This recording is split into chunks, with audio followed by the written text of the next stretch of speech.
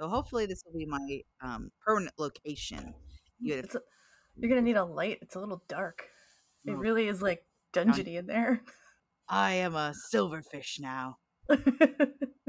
Earwig. I live in the cellar.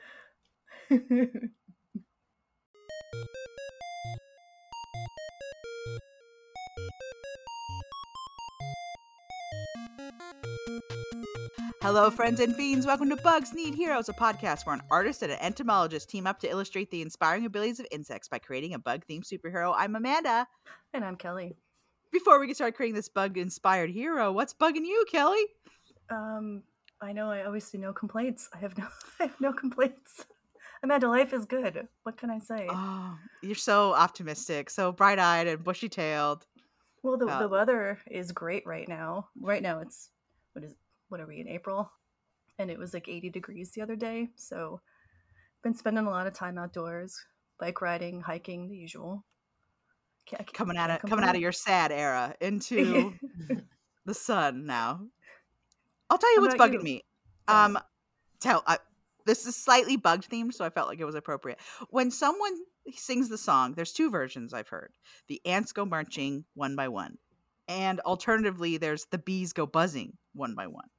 So pick whichever bug you prefer. When they say 4x4, are you imagining the bugs all in one line or the bugs in a square that's 4x4? It's not that a question I was expecting you to ask me this morning, but that's what I like to keep it cray.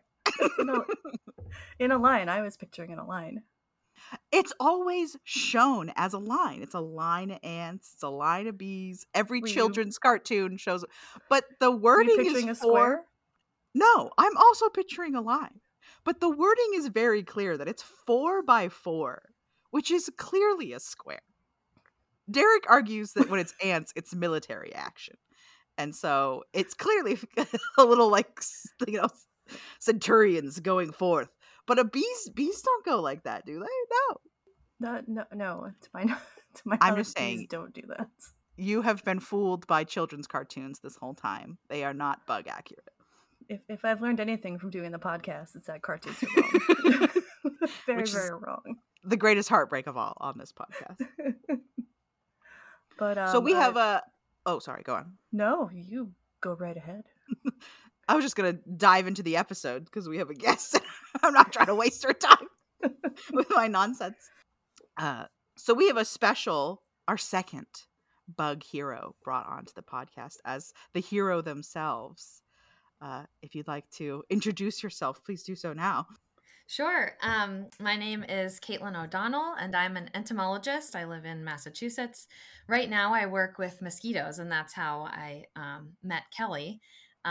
But today I'm going to talk about a different insect that I did my master's research on. It's the winter moth. I'm very excited. Cool. You met Kelly in the shadow of Mosquito herself. Yes, that's very true. Looming behind you.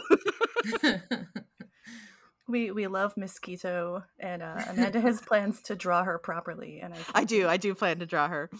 Oh, I can't wait to see it. So tell us about the winter moth. Yeah, well, I did my master's research on it, and I went to school in Maine, and it is a very cold, hardy insect, which you have to be if you live in Maine. It was an introduced insect, so an invasive species.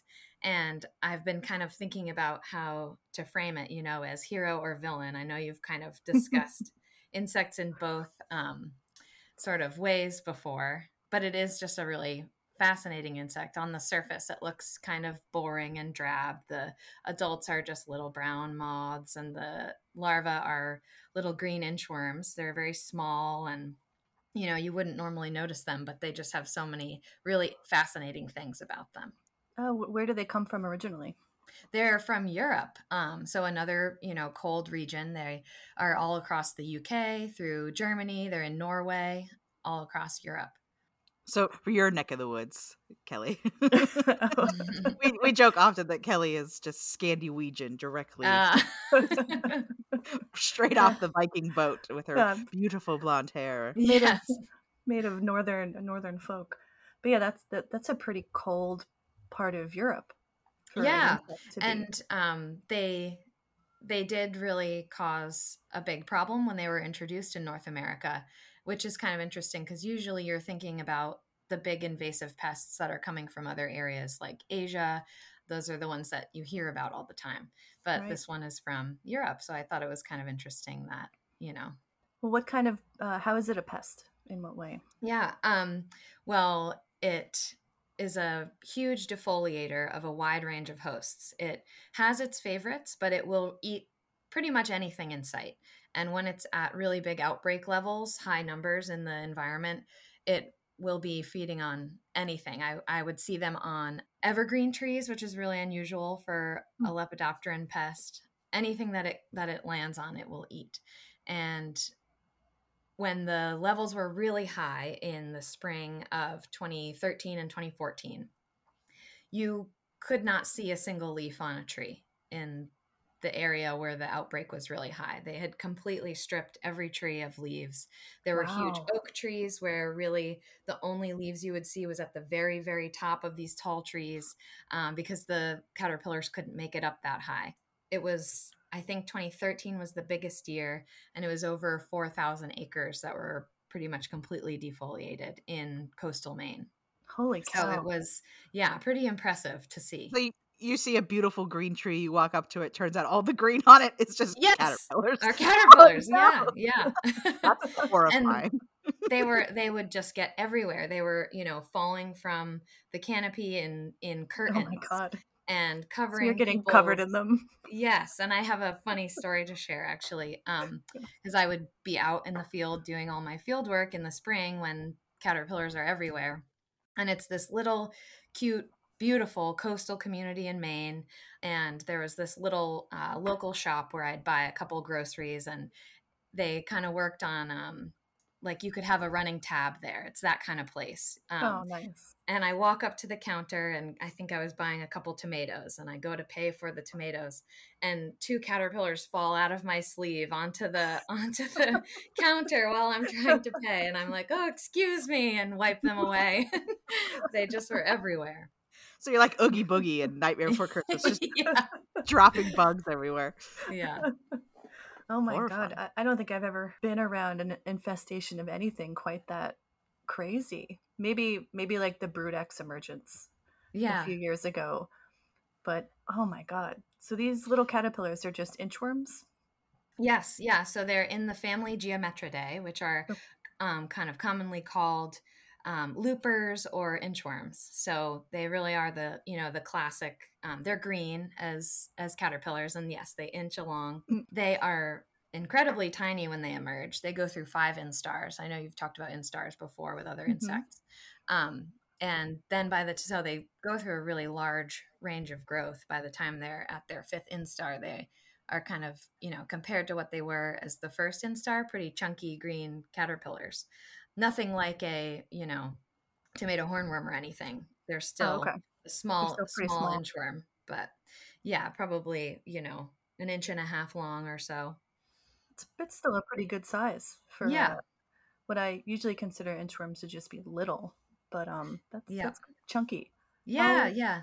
How long does it take for them to go from say egg to adult then? Yeah, we can talk about the whole life cycle. The eggs are laid in the winter time. They're called winter moths because the adults are actually active in the winter months, which is really unusual for a lot of insects. So they're really flying when nothing else is around. The eggs are laid on the bark of their host plants on the trees, and they actually go through a change in color. When they're laid, they're green, like this kind of minty green. They blend in with the lichen on the trees. And then as they develop and get closer to hatch, they turn pink.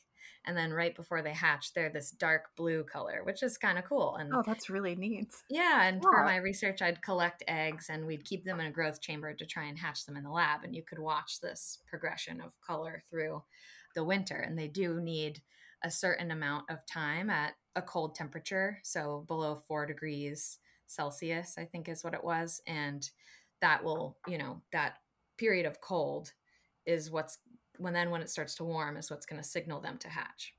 Wow. And their hatch is really synchronized with the bud burst of their host plants. So if they hatch before those host plants are starting to bud, they won't have anything to eat. If they hatch too late, they're so tiny that they're not going to really be able to take advantage of the food that's available. So that synchrony is really important to their survival. Just the way that they are so closely adapted to their environment is really interesting. And so these leaves or these plants are just putting out their buds. So it would kind of be like how we are right now. We're recording in the spring. What are, at least I'm in Massachusetts, what our buds are looking like right now. It's a good time for winter moth to be hatching. And these little teeny tiny caterpillars enter these just opening buds, and then they are sheltered in there, and they eat the bud from the inside out and then grow. As they get bigger, the leaves are opened and expanded. Then they'll be munching on the leaves how you would think of a caterpillar. But they will enter those, and it's both flower and leaf buds. So they damage fruit because of that flower bud damage. Wow. But they eat it from the inside out, and you'll see little holes. So it's kind of like thinking of the caterpillar in an apple, like the hole coming out. Yeah. Another bug that loves to eat things from the inside out. Yes, and they are a very hungry caterpillar. Does Europe have these big emergences too, or is it really just here because they're have an advantage in a new space? Because when we talked about emerald ash borers, it was like, because the ash tree doesn't have any way to like defend itself, the emerald ash borer could wipe through them. Is that what's going on with the moths too? Yeah, kind of. So in Europe, they do have periods of outbreak, but it's kind of more regular, about every 10 years or so, and their populations are regulated by natural predators. So it's kind of normal in a native range for a lepidopteran pest to have those periods of outbreak. We have examples of that here with there's actually a native geometrid that looks exactly like winter moth. It's very hard to tell them apart. They're even hybridizing in areas where they kind of overlap. And for a long time, people just attributed all of this defoliation to the native moth and didn't know that we actually had winter moth. For a while, that was happening in Massachusetts and British Columbia. So yeah, that moth has kind of regular cyclical outbreaks, whereas winter moth, when it was newly introduced, really didn't have a bust period. It was all boom. Right. It is actually a really successful example of biological control, though, because it is not as big of an issue anymore in New England and the Northeast. Oh, that's good. Yeah. So the inchworms there, their caterpillar phase, they balloon, right? Kind of like little spiders. Yeah. So that's how they get around. When they first hatch, they're on the bark of the tree. So they have to get from the trunk to the buds where they're going to feed. And they do produce silk. So they are able to kind of fly on the breeze on their strands of silk and fly through the air. And they produce silk throughout their whole larval life. So that's how they're moving from plant to plant as caterpillars. Wow. So they balloon through every stage. Yeah, it's just a lot easier to travel far when they're tiny. When they get bigger, they really kind of just drop straight down. But when they're tiny, they can fly, hundreds of yards on the wind. Wow. Oh, is that typical? I just only ever think of caterpillars making silk right at the very end when they're making their little cocoons. But maybe I'm being influenced by silkworms. Yeah. And that's how they do it, Yeah, I think it's common for this group. So a lot of the interims have that ability, because you'll see if you are walking through the woods and stuff, sometimes you'll get those brown ones on you, and they're just hanging there in the air, kind of spinning around. And those like bagworms that like cover themselves in little bark chips. Yeah, those are cool. Like, yeah. Don't pay attention to me. I'm just a little bug chip. Yeah. Oh, Kelly, I'll turn myself up. Hold on. Oh, okay. I just didn't want to be too loud. It's my first day in my podcast dungeon, so we're still working out some of the stuff. Usually you're very loud, Amanda, and I'm surprised that I'm having trouble hearing you. I'm trying to be respectful to the genius STEM moth ladies in my presence. I have to be quiet and wait my turn. No. Always talk to us, Amanda. I love your questions. These moths sound crazy. What a fascinating species. Yeah. See, here in Portland, oh, sorry. Oh, Here in Portland, the moth I'm most familiar with is the kind that lives in my kitchen. yeah. And so I'm there all the time. I feel like they're always around. There's like winter, spring, summer. Don't know her because they're just always in your rice trying to steal your ramen noodles. Yeah. And so these insects were introduced into the Pacific Northwest as well. I don't know necessarily about No. Portland, the city, but I do know that they were in Oregon and Washington. But again, they released some biological control agents, which we can talk about. Yeah, definitely. But you had asked about development time. So the eggs hatch when those buds are bursting. So here it's usually April or May, or Maine and northern Massachusetts, April or May. And then, as you get farther south, it's earlier and earlier. And then they feed on the leaves for about 6 weeks. So by June, they're pretty much finished feeding. They drop to the ground and they pupate in the soil, the top layer of soil. And they kind of make like a little dirt cocoon with their silk and dirt, and they're buried underground.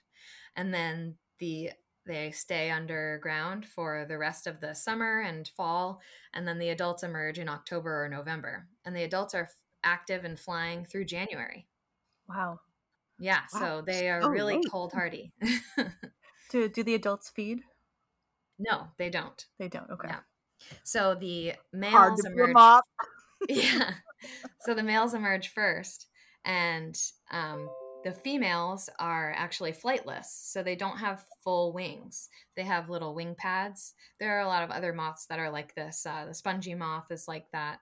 And so the females just emerge from the ground and crawl up the trunk of the nearest tree. Their instinct is to just crawl up.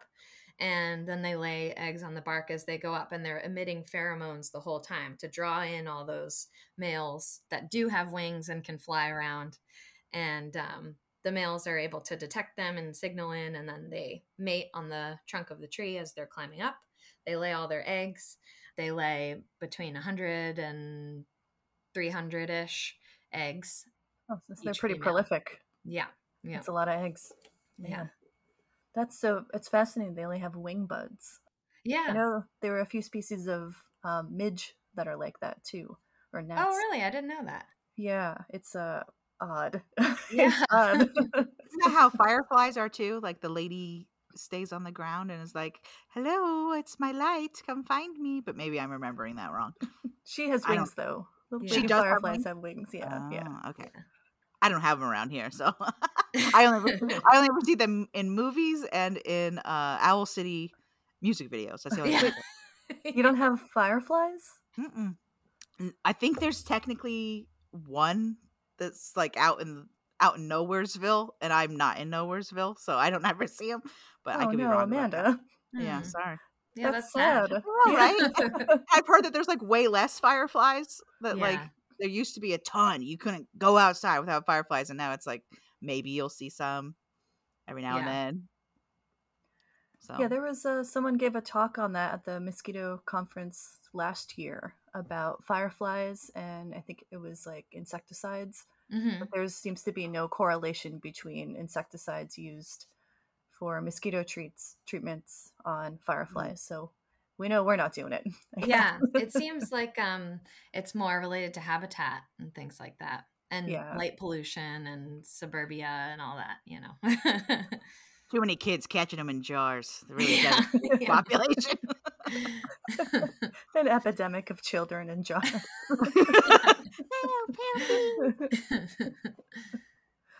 Oh man. Well, I'd like to hear more about maybe the biocontrol that's used. Yeah, sure. So the biological control agent that we've used here in the Northeast, and it's been used in Canada as well, is a tachinid fly. It's Cyzinus albicans. And the adults are out at the same time as the caterpillars, and the adult flies will lay their eggs on the leaves near where a caterpillar is feeding. And the caterpillar comes and munches along the leaf and eats the egg, swallows it, there's something in the salivary glands that signals that fly egg to hatch as it Oh, travels I to the knew it. stomach. Oh, no. And Morgan, then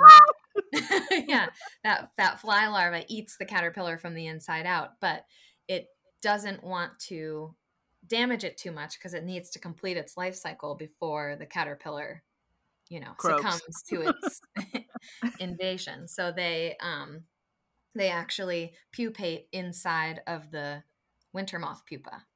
And then those adults will stay underground all winter long and then come out in the spring. And it's incredibly host specific. They only will infect winter moth. They even have found that they won't infect the closely related Bruce spanworm that you can't tell the difference between the two. Now, I don't know what will happen with these hybridized populations, but it is incredibly host specific. Yeah. And they released, with a biological control release, you have to release so many adults all at once because you're just hoping that some of them will take hold. It takes really kind of over releasing these biological control agents to get them established. But they did become established here in Massachusetts, in Maine. They did this in Rhode Island, Connecticut, and it had previously been done in Canada and the Pacific Northwest. And they had really successful control. Oh, that's so within great. a few years, winter moth really it's still there, and depends on the year how many you'll see, but it really hasn't been very much of an issue. And in Maine, where I did my research, there's another caterpillar that kind of emerged around the same time and has been a much bigger problem. So I think it's been a little overshadowed by that guy. But it's a never-ending wave of invasive species that we're really just mitigating, right? We can't get rid of them permanently. Right. There never seems to be a final, like a real solution to anything.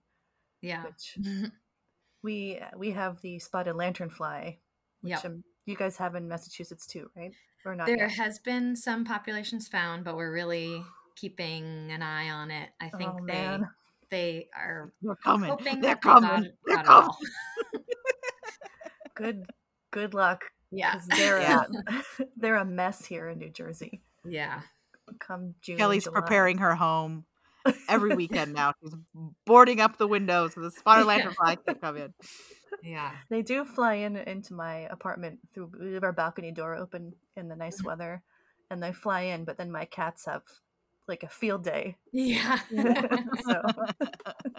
So this is a question that neither of you might know the answer to, but it's just like a general biology question. Can you make a hybrid animal between two different species? How much does it take to make that hybrid animal its own species? I assume it has to be able to breed, which I know like the mule can't. But are coy wolves out there, the coyote wolf, are they breeding? I don't know. I don't know how much it takes to make a hybrid animal that's technically now a new animal. Derek says I've opened a can of worms. This is a can of worms. It kind of depends. People have a lot of differing opinions about what a species actually is.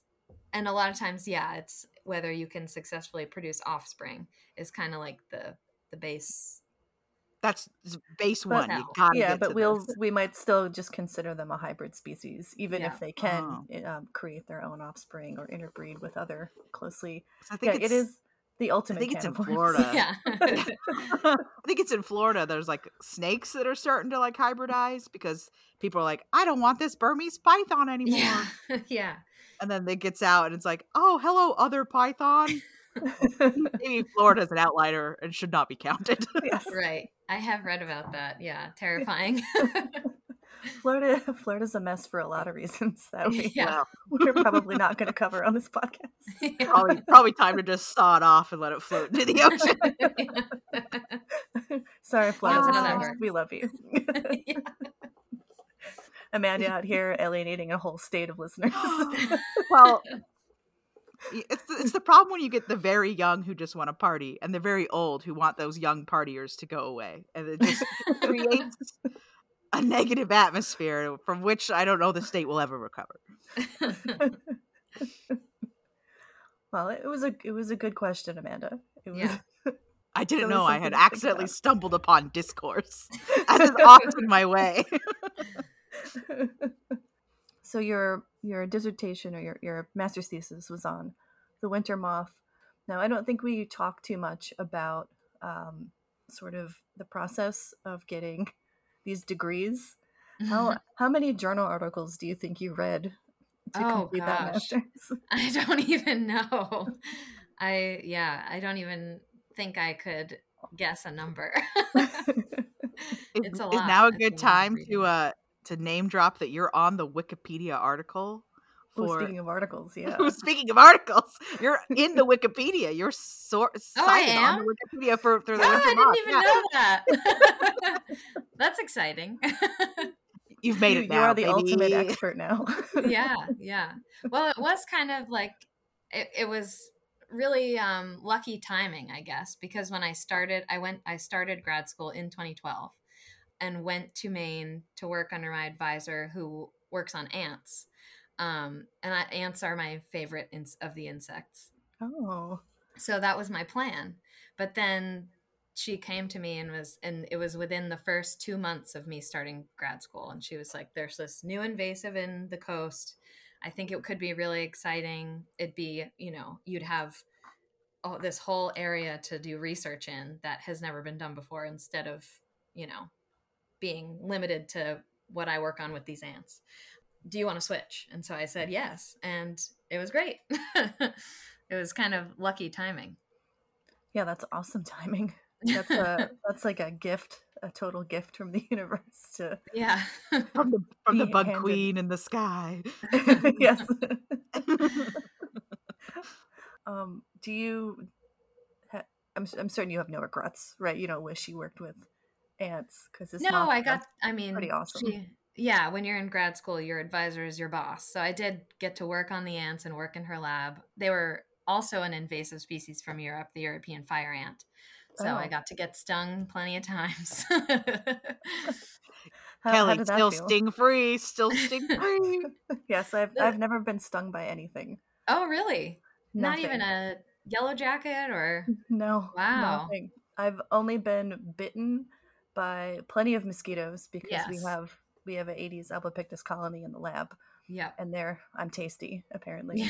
Yeah. And then biting flies when I'm out hiking, and that's it. Yeah. Nothing else. Nothing. That's pretty amazing. Yeah. It's gonna happen. I'm not gonna know how to react. Yeah, we're gonna make her a Schmidt scale. But for someone who works outside, that's pretty incredible. I think they know that I'm on their side. Yeah. You give off a "don't bother me" energy. As you know, bees can sense royalty. I don't know if either one of you has seen Jupiter Ascending, but there is a truly wild scene in which bee alien Sean Bean says that bees can sense royalty, and then the bees sense that Mila Kunis is a space queen, and they must be different. That movie is wild. If you haven't seen it, I would recommend it as a bad movie night viewing. Yeah, I'll have to do that. I haven't seen it. It is my theory that the Wachowskis were like, here's all the money you need to make a movie, and they're like, sweet, we'll work on that script later, and then they had to turn in the script the next day, and they're like, oh no, just pull out your high school fan fiction, that'll do, and so then they just made a movie of their own OCs from their own fan fiction. The story I heard was that it was supposed to be 9 movies, and they had to condense it into 1. Oh, it has a real 9 they were movies. trying to be. Who was gonna watch that? No one. That's a lot of movies. It's not a Star Wars. Get out of here. Watching it, I think it was meant to be a graphic novel because it has a lot of graphic novel tropes in it that I'm like, oh, okay, all right, I'd say it was trying to be Saga. If anyone's read Saga, I think it was trying to do that. So 9 movies makes a lot more sense, actually. But he's a werewolf from space who has wings, okay? Tell me that's not a character I wrote when I was 13, okay? I forgot how weird that movie was. It's so bad. It's good. I'd say it is. It's worth it for a bad movie night. I'll have to add it to the list. Also, Eddie Redmayne is just chewing the scenery. He does this thing where he screams and then he whispers and then he screams again and then he whispers. and to his credit, it makes his character seem unhinged, which is what he was going for. Oh, well, yeah. Amanda. I'm sorry, I've Derailed derailed the us. podcast. That's what I do. Amanda, the That's what movie I do. derailer. Well, what do you think? Very good Is I guess the winter moth is the villain, right? If we had to pick. Yeah, I think so, but I I'm think the it villain has around here. been vanquished by maybe the hero is the fly. I don't know. Yeah. That would work. Yeah. Well, They also have, I know you've talked about ichneummonid wasps. They do have an Mhm. ichneummonid parasitoid too, but Oh, we haven't cool. released that in the US. It's not host specific enough. Oh, Well, we I talked a think- little Made bit. enough mistakes. Right. You know? We talked a little bit in Emerald Ash Boar, where it was like the dangerous game of releasing an Mhm. animal that you think will destroy another animal, and then Yeah. them being like, that animal's too hard to catch. I'm going to eat this other thing that you didn't want me to eat, you know? Yeah. Well, the And then best pretty example soon- is the cane toad. Right, that's they what we released cited and- too. Yeah. I think that was the most famous because there's like a whole Simpsons episode about it. Oh, okay. And there's a pretty entertaining documentary too. Oh, is there? Yeah, I'll it's watch really that. good. I recommend that. I'll have to. Yeah. I'll have to check that out. That documentary filmmaker has done some other projects, which I highly recommend. He did Oh. Ferrets, The Pursuit of Excellence, which is about breeding and showing ferrets on a competitive think level. I've Oh seen my that one. gosh. You need probably to- have because I've made you watch it. I think Because you're it's so going to watch good. that one. And it's supposed to be about ferrets, but really it's about ferret people. Yeah, I love Oh. that. Like Did you- Best in Show kind of, but Yeah. Yeah, but with real people, like real people. ferret people are their own kind of people. You know, there's some pets that just kind of reveal who you are as a person. Yes. If you're a snake lady, if you're a Yep. ferret guy, if you're a cat lady being the obvious one, but cats are kind of ubiquitous at this point. But if you've got a unique pet, it says something about you. Yes, that's very true. My music teacher was she had a ferret and it really Mhm. tracked. She's- High music teacher energy on a ferret. So I'm interested in, because you and Kelly are on the opposite ends of the mosquito spectrum. You're trying to get rid of them. She's seeing what they're up to while they're alive. Yeah. She's growing them. You're killing them. You're on opposite ends. Yeah. So I am interested in, like, because on the mosquito episode, we talk about how Kelly gets asked all the time, how do you get rid of all mosquitoes on Earth always? Yep. So, like, It just makes me angry, and I go, It I don't know. Me too. Me too. so, like, how do you control them without accidentally just wiping out whole populations? Yeah. Like, that feels like a Um, delicate dance. Yeah. Well, I don't do as much of the controlling personally. Our office does, but I'm the entomologist, so I do all of the surveillance, identification. We test them for diseases. So we're really kind of, and we are a state agency too, so we have a limited kind of purview and what we're able to do. And we're really focusing on probably about a dozen or fewer species of mosquitoes to control. Most of them we don't care about because they feed on only worms. They feed on only frogs. We don't need to worry about those species that aren't going to vector diseases to us or be a huge nuisance problem. And it also is just impossible to get rid of them all. They're hard to, they're really wily creatures. They're hard to control. And there are certain species that are especially hard to control. So I would think it would be impossible to wipe them all out, but we also don't need to wipe them all out. We're really Right. only worried about a few species. This time of year, I think often of, because we're at that time where, like, you're sitting in your car and then you see like 3 mosquitoes on your window, like desperately trying to get into you. And I think of that scene in Jumanji where they're like piercing through the suede top. Yeah. to the car. I feel like that's where the mosquitoes are right now, for at least coming in as the warmer weather comes in. They've started to get ravenous, and that's what Mhm. I always think about. Oh, they're trying to get in at me, Yeah. trying to suck my blood. Oh, they gotta lay their eggs. These Yeah. mamas have a plan. Mama Yeah. gotta eat. Yeah. Everyone needs to survive. Yeah. How do you go about trapping when you're doing mosquito trapping? Yeah. Well, right now we're really focusing on larval populations in wetlands. So I'm out every day dipping for mosquito larvae and trying to figure out what species are present, and kind of assessing the population density and everything. And all of these larvae that are in wetlands right now will become our early spring species. So these are like the black-legged Aedes, the Canadensis, a lot of those kind of wooded pool species that come out early in the spring. And it's kind of interesting. We're finding, I would say, lower than average numbers of larvae in the wetlands this year. And, Really? I've only been to so many, so I can't say that this is like a for sure lower numbers, but I do kind of wonder if it has anything to do with the huge drought we had last year, if that could have affected these particular species whose eggs were laid, June, July last year, and then have been waiting until now to hatch. So I do kind of wonder if that we'll still see an effect this summer from that. There are a lot of species that we know we will see that effect because there wasn't enough water in the environment for them to even lay eggs last year, but we'll see. And so collecting larval mosquitoes is very high tech. We just have a cup on the end of a stick and scoop them up and then bring them back. To collect adults, we use a few different traps. We use the CDC trap baited with carbon dioxide, and that's collecting adult mosquitoes that are looking for a blood meal. So they find us because of the CO2 that we're putting out. So we bait it with that CO2 and let the mosquitoes fill up. We had a record number of mosquitoes in one CDC trap in one night in 2021 after flooding. It was all floodplain mosquito species. We had 23,000 individuals in one trap in one night. Yeah. Oh, no. Yeah, they stuffed themselves in there.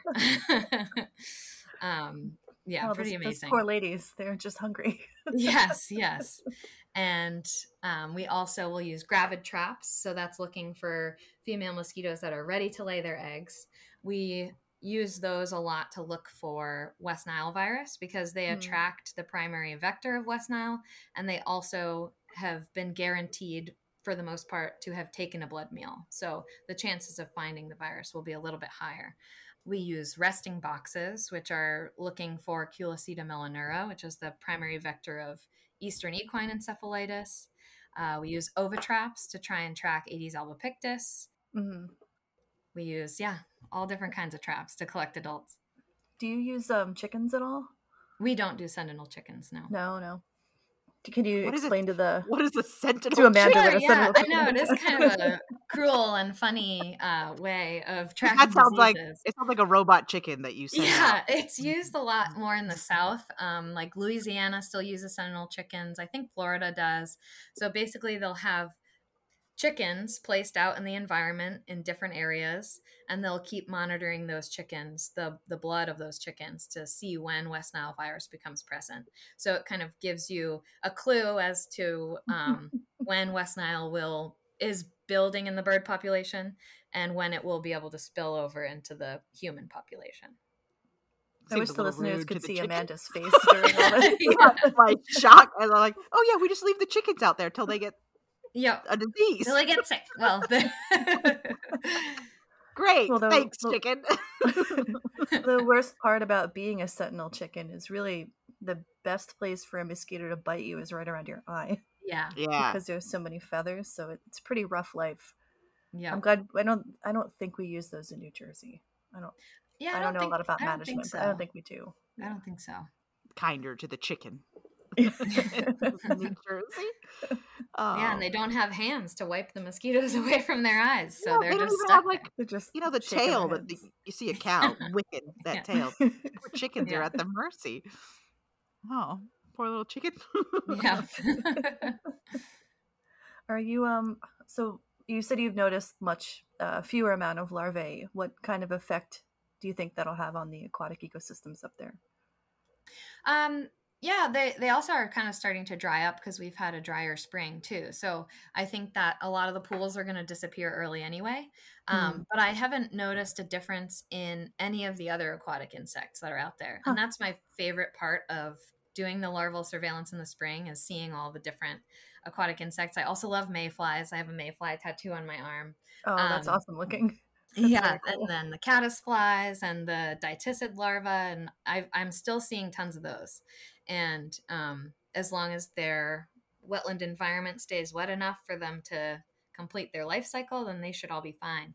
Um, and yeah, mosquitoes can provide food for some of those predatory insects, but I think that there's probably enough else out there. I'm seeing plenty of midge larvae, Oh, okay, um, yeah. lots Yeah. of little copepods, and yeah, I'm still seeing a lot of other things, Oh, just that's good. not, and it could just be the wetlands that I've been assigned to this spring, but I'm not seeing those huge numbers that I'm used to seeing when dipping. And we've also had kind of a weird winter. We didn't really have any snow, and it never really got that cold except for one weekend.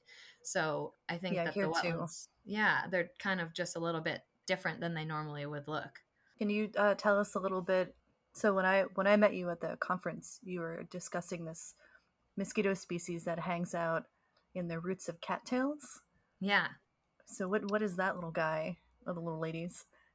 How do they work? Yeah, they are really cool. They are commonly called the cattail mosquito. The scientific name is Coquilatidia perturbans, which I always love mosquito scientific names because it's always like nuisance, excrusions, tormentor, Yeah. perturbans. Oh, It's always, tormentor's a good one. yeah, yeah. My favorite doesn't have to do with how much they bother us. It's Gross Becky, just because I think it's kind of funny. Was it named after a lady named Becky who was gross? Sorry, I don't know. Lucky. Becky. Yeah. I feel like the But- secret scientist world is that they're Yeah. hiding insults to each other in the names. Like, They're like, oh, I'm gonna get. I'm that gonna get you, Becky. gross Becky. Who do you think you are, gross Becky? Yeah. Some Yeah, woman but- you were stuck working with in the lab who was Yeah. horrible. Yeah, it Always probably is. stealing everybody's lunch. You're like, Becky. Yeah. But they are called the cattail mosquito because they're closely tied with cattail wetlands. They use other plants as well, but especially where I live, we have a ton of catland or cattail swamps. So they really are kind of tied to those habitats. And they, as larvae, have a modified siphon that will cut into the roots of these cattails and then breathe through the stem of the cattail rather than going to the surface to breathe like other mosquito larvae. They also look really different as larvae. They're really cool to look at. They're like a whitish or greenish color. They move differently than the other mosquito larvae do. They have like a really big looking thorax area. Yeah, they're really, really cool looking. Oh wow! I love that they make their own snorkel out of the cattail. Yeah, That's so and smart. it makes them hard to find and hard to control because if you want to control them in the larval stage, how are you going to get at them if they're attached to this plant and kind of protected in that way? And they're not really leaving it to feed that much. They're filter feeders. They can sit there and just filter feed while they're protected by this plant. So we actually use this modified dipper that's a sieve attached to a long pole, and you scrape the underside of the roots to dislodge them, and then you're able to find them in the sieve there and let a little water through and you'll see them swimming. But they spend most of the year in the cattail swamp as larvae. So right now they're in about their third or fourth instar. They've been overwintering as larvae since the eggs were laid last probably July or August. Right. And then they'll emerge in June. The adults peak right around here. They peak right around the 4th of July, and they're a huge human biter. They're a bridge vector species, and they're also a nuisance species. They also are pretty much tied to activity at dusk. They're truly my favorite word, crepuscular species. So if you're trying to sit after work on your porch while the sun is setting and enjoy your backyard, you're going to be swarmed by them if they're nearby. If you're sitting on a lawn chair waiting for the fireworks to start, you're doomed. They're coming for you. It's crazy to me how long they last before they're adults again. Like that's yeah. So they're a species that cycle. will have really been affected by the drought last year. So it's likely we'll have a lot lower numbers this year, but we'll see. But again, not totally wiped out. You just can't do it. Yeah. Yeah. There'll always be a puddle somewhere. They're Oh, gonna find it. I think Derek is asking if you can catch them as adults. Yeah. We catch them in really high numbers in our CDC traps. So Oh, okay. I think our record for perturbans was 16,000 in a trap in one night. Wow. Wow, that's a lot. Yeah. That is. I used to do mosquito control, kind of. Mostly I was just trapping 80s Albopictus, I think was what we mostly got. And I think we used those traps. Yeah. And they were pretty chock full of Yeah. Albopictus.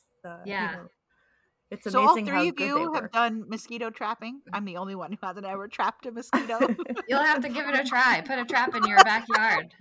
All right, I'm ready. It's certainly that time of year where, like, oh, I left my hat outside. Now it's full of mosquito larvae. Oh no!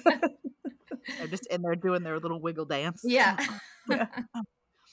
Well, you And have children, mosquito- Amanda. If they Yeah. leave buckets of water out, then... Oh, when they do. I believe there's a deflated ball in my backyard right now that is just waiting for a mosquito larva.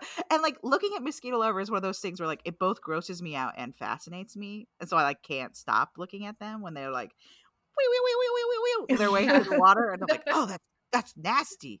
I can't Yeah. stop watching. I love their little wiggle. I do too. It's kind of cute. They're like, Mhm.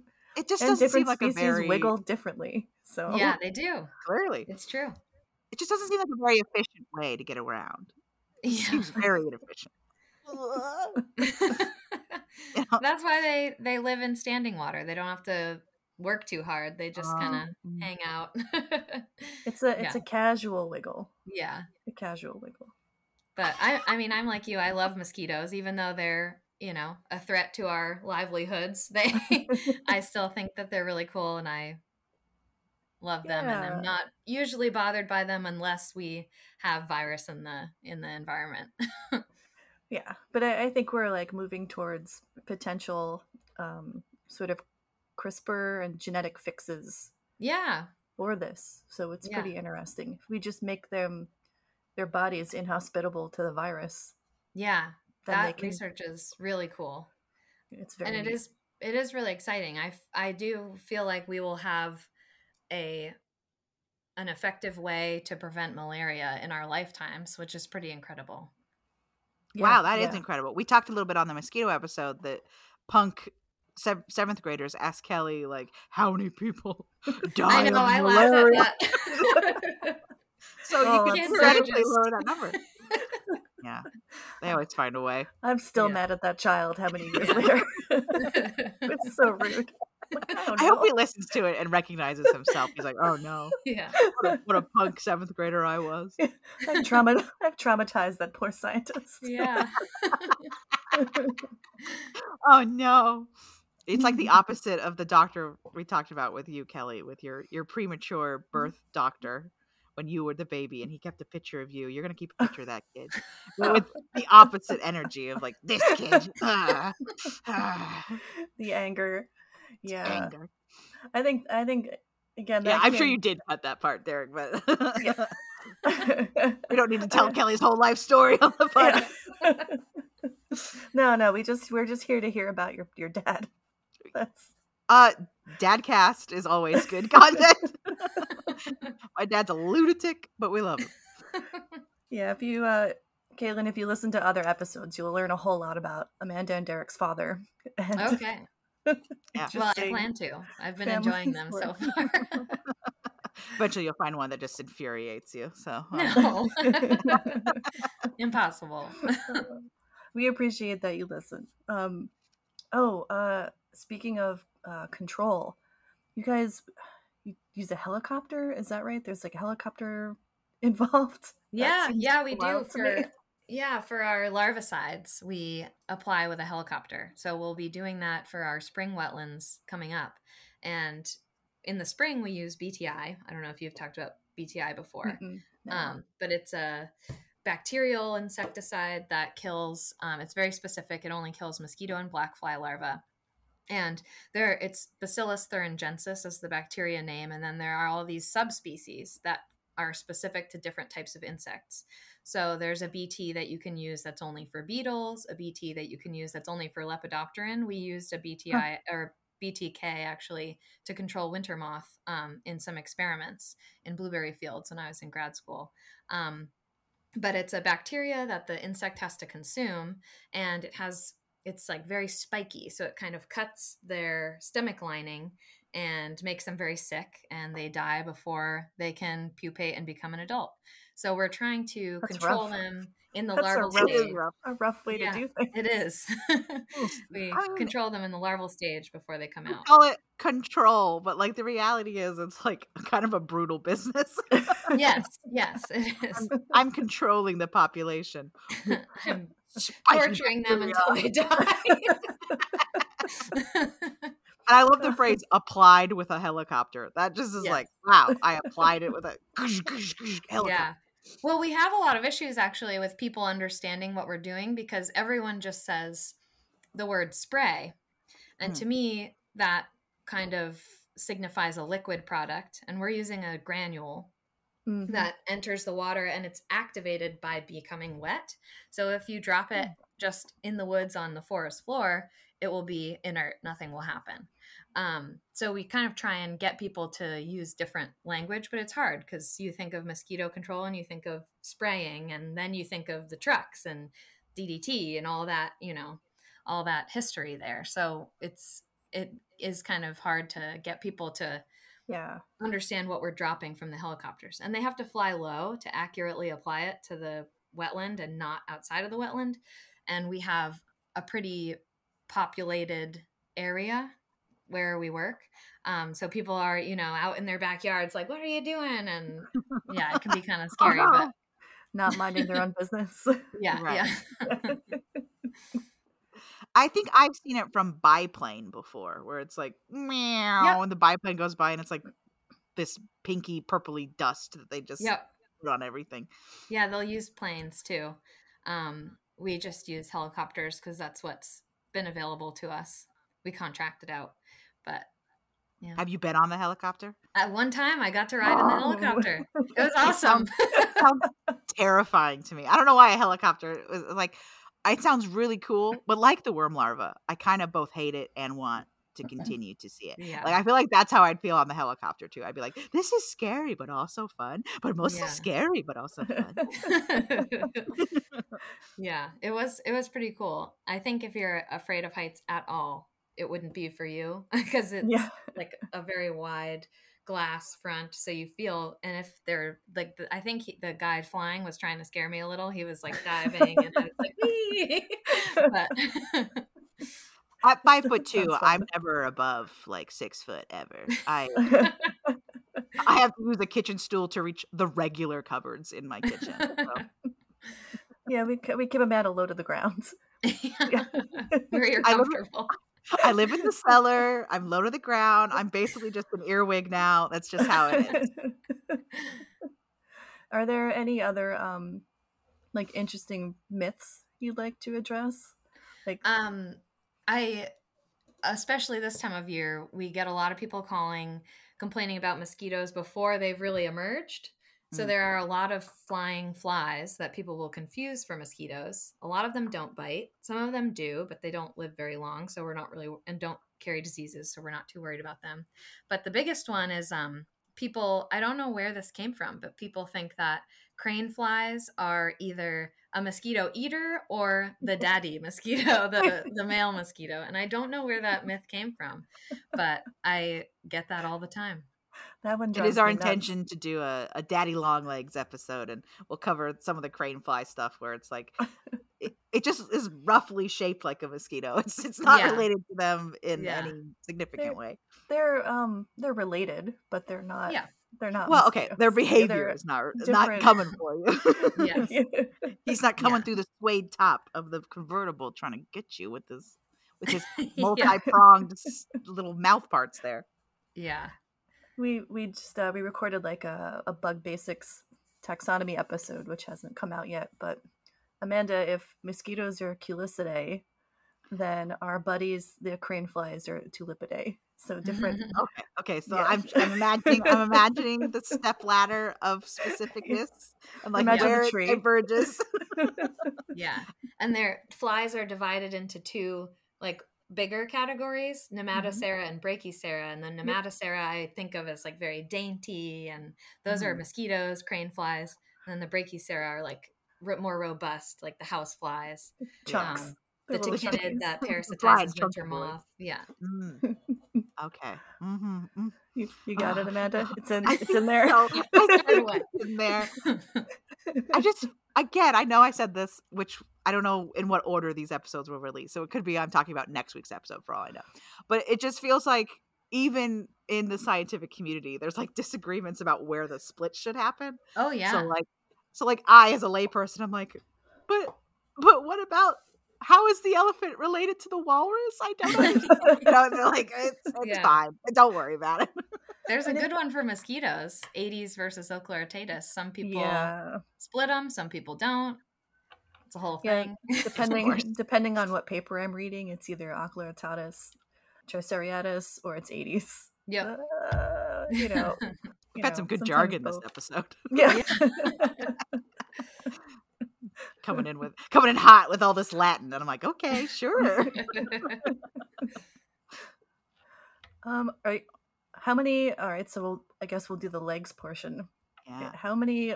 We'll do it for both. How many legs would you give the winter moth out of 6? And how many legs would you give that sweet cattail mosquito? I think this is hard because I love all insects, so I want to give them all 6 legs. It's a bug queen. She doesn't want to rake them. The winter moth as a caterpillar has 0. Well, it still has 6 legs, pro legs. Right. But yeah, since it was such a huge problem, but is now somewhat mitigated, I will give it a 3. Oh, fair. Yeah. That's a very fair number. Yeah. And then the cattail mosquito, I think just because I love them, but I think because they are implicated in disease in my area, I will probably soon be counting thousands and thousands of them. And we'll see them when I close my eyes at night. I'll give them a 1. Yeah, no good. I think a 1 is the harshest we've had. I think it is the harshest we've had. 1 little leg. I mean, I'm very lenient with the legs because I love everything. Yeah. So I can be a little. Although Amanda's been pretty. I am. I've been so generous lately. It's the same time. I'm just like, the world is beautiful and we need all creatures to live. Yeah, because we beautiful world. But so I've been like 6, 5, 4 legs. 8. Amanda goes above sometimes. 8 legs. It's a spider now. Now they're arachnids. Yeah. I think I would give the winter moth. I'm going to go with a 3. I agree on your 3. And then the mosquito. I don't know. It's won me over with that cattail straw. I'm giving them a 4. Cool. Yeah. They're very cool. And you said they're like greenish and wiggle different. Yeah. Mm-hmm. Points. It gets points. Amanda? Yeah. Okay. I give points for multicolored egg. Cool. Colors. I'm always into color shifting. It's a mood ring egg sounds awesome to me. So that's points. And I feel like I gotta award points for it gets eaten from the inside. I just have empathy for that. Maybe not empathy. Maybe just sympathy. You've been there before. I've been pregnant twice, so maybe empathy. But at the same time, horribly invasive, eating all my stuff. I think I'm gonna give them winter moth, but stays alive when no one else is there. That's pretty. Yeah, I gotta go 3. I gotta agree with you guys because I think it's cool that it's like no one's out there. Now's my time to shine. So that's pretty. Yeah, I'll go 3. With the mosquito, disease does fall under my rubric of how does it affect me, which is what I often. The biggest thing is like, does it benefit me? Does it not benefit me? It's very Amanda-centric. Yes. I gotta keep the humans represented on this podcast. Otherwise we're gonna be too sympathetic to the bug. I'll give them 3. It's not their fault that they're a vector of disease. It's not like we went out there and we're like, now's my time to really stick it to the man. So, That's very I'll go kind double of you, 3. Amanda, recognizing that they're not like choosing to be vectors.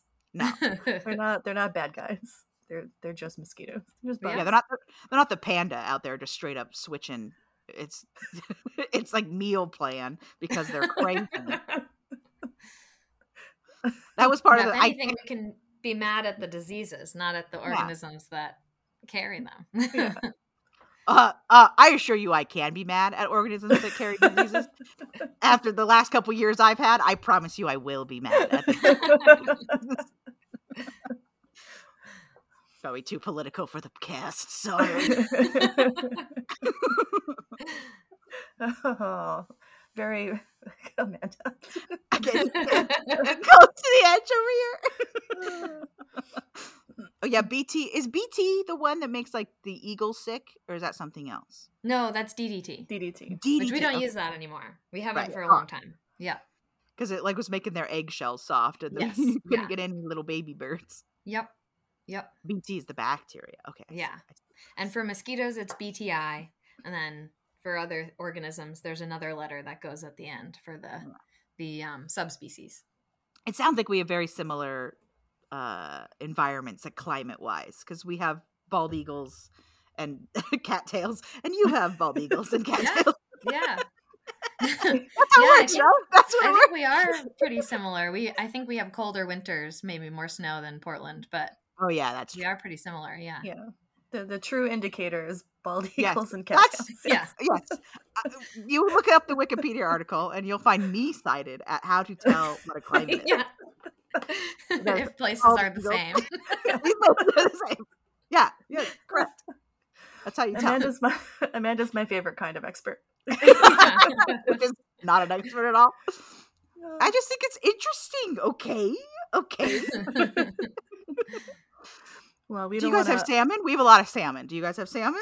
We do have salmon, but There you go. Basically the same place. I don't know how much. Basically the same place. We don't have lobsters, though. Oh, wait. No, we Oh. do have lobsters because there's that 20-pound lobster on the coast. Derek knows what I'm talking about. No, yeah. Derek's shaking No? his head. Oh, well. Crabs. There is a Crabs tiny are not little... lobsters. No, there's a lobster at that zoo you won't go to. Oh, it's in captivity. Yes, that doesn't count. I'm sure that it doesn't, but there's this tiny little aquarium that Derek won't go to because he doesn't support like non-A+ rated creature holders. But basically all it is just like this little pool with seals in it that you can throw squid at. Oh. You know the kind of place. Oh boy. I mean, yeah, it's probably not great, but the seals seem pretty fat and happy about it. So but they have like on display the former body of a lobster that weighed like, I think it was like 21 pounds. Wow. And someone stole it to try and set it back free into the ocean and killed it in like its rescue attempt. And it was like, you've done nothing but cause chaos here. Yeah. So they just keep his shell on display now. Oh. Wow. That's kind of sad. As a warning to all potential. Well, is it lobsters? Lobster freedom fighters. Yeah. Well, I think it's lobsters that like don't die. They only ever get too big for their shell if they're left on their own devices. I don't know about I think that. they eventually die, but they can get really old. Yeah. I feel like they get so old that the molting process like becomes inefficient and they end up dying because they can't molt properly. But maybe I'm just crazy and that makes sense. I feel like I've seen a lobster at an aquarium that was like in its 30s. They get Wow. crazy good. I'm gonna look this up later. lobster. I'll text you, Kelly, if it's true or if I'm a loon. Amanda does authoritatively say lots of things, and we're not sure. If you say it with confidence, everyone will believe you. It's true. That's how I get through my imposter syndrome. Confident speaking. This is and if you say it on a podcast, it is true. That's I don't make the rules. If it's on a I heard it on a podcast. How many pieces of news do you hear my dad specifically say, I heard this on the other day. My dad is so susceptible to those things. Oh, if I heard it in a video, it must be true. It must be true. The other day, I heard this source. We don't want to hold you too long, Kaitlyn. Yeah.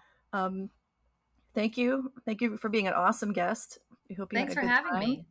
Where can folks find you? Do you have social media or anything? Yeah, I actually have an insect Instagram that I sporadically use, but in the summer usually I post a little more.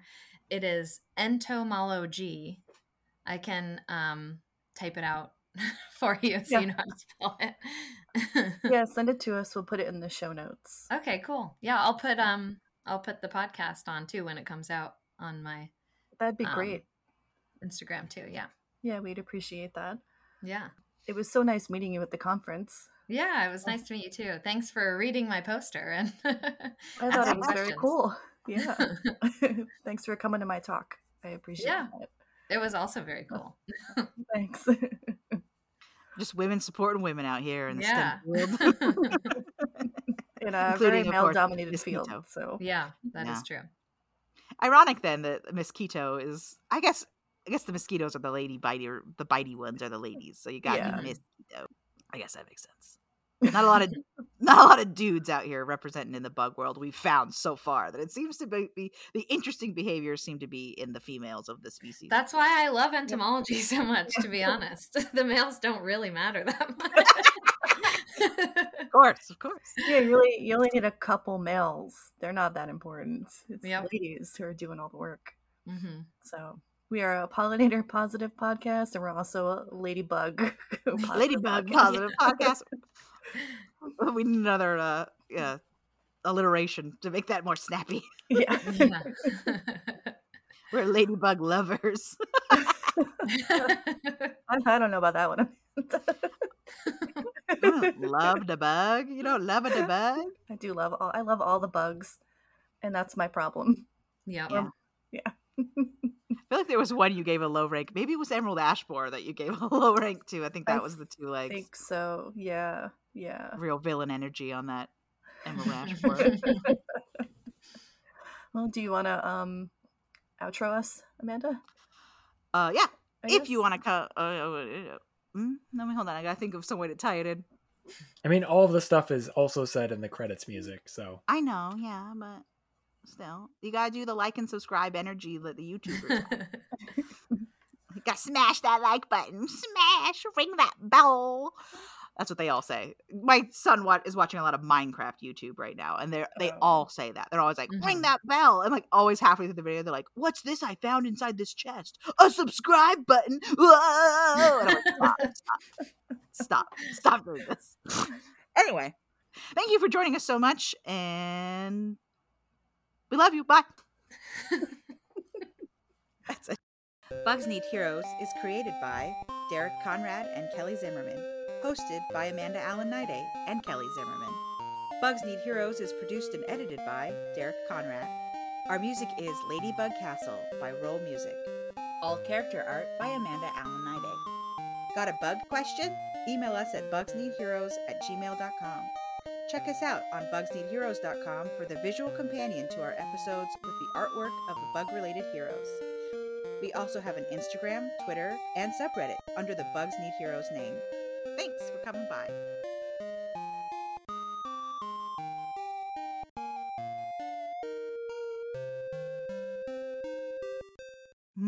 I'm trying to think of some way to like get a crop dust in there.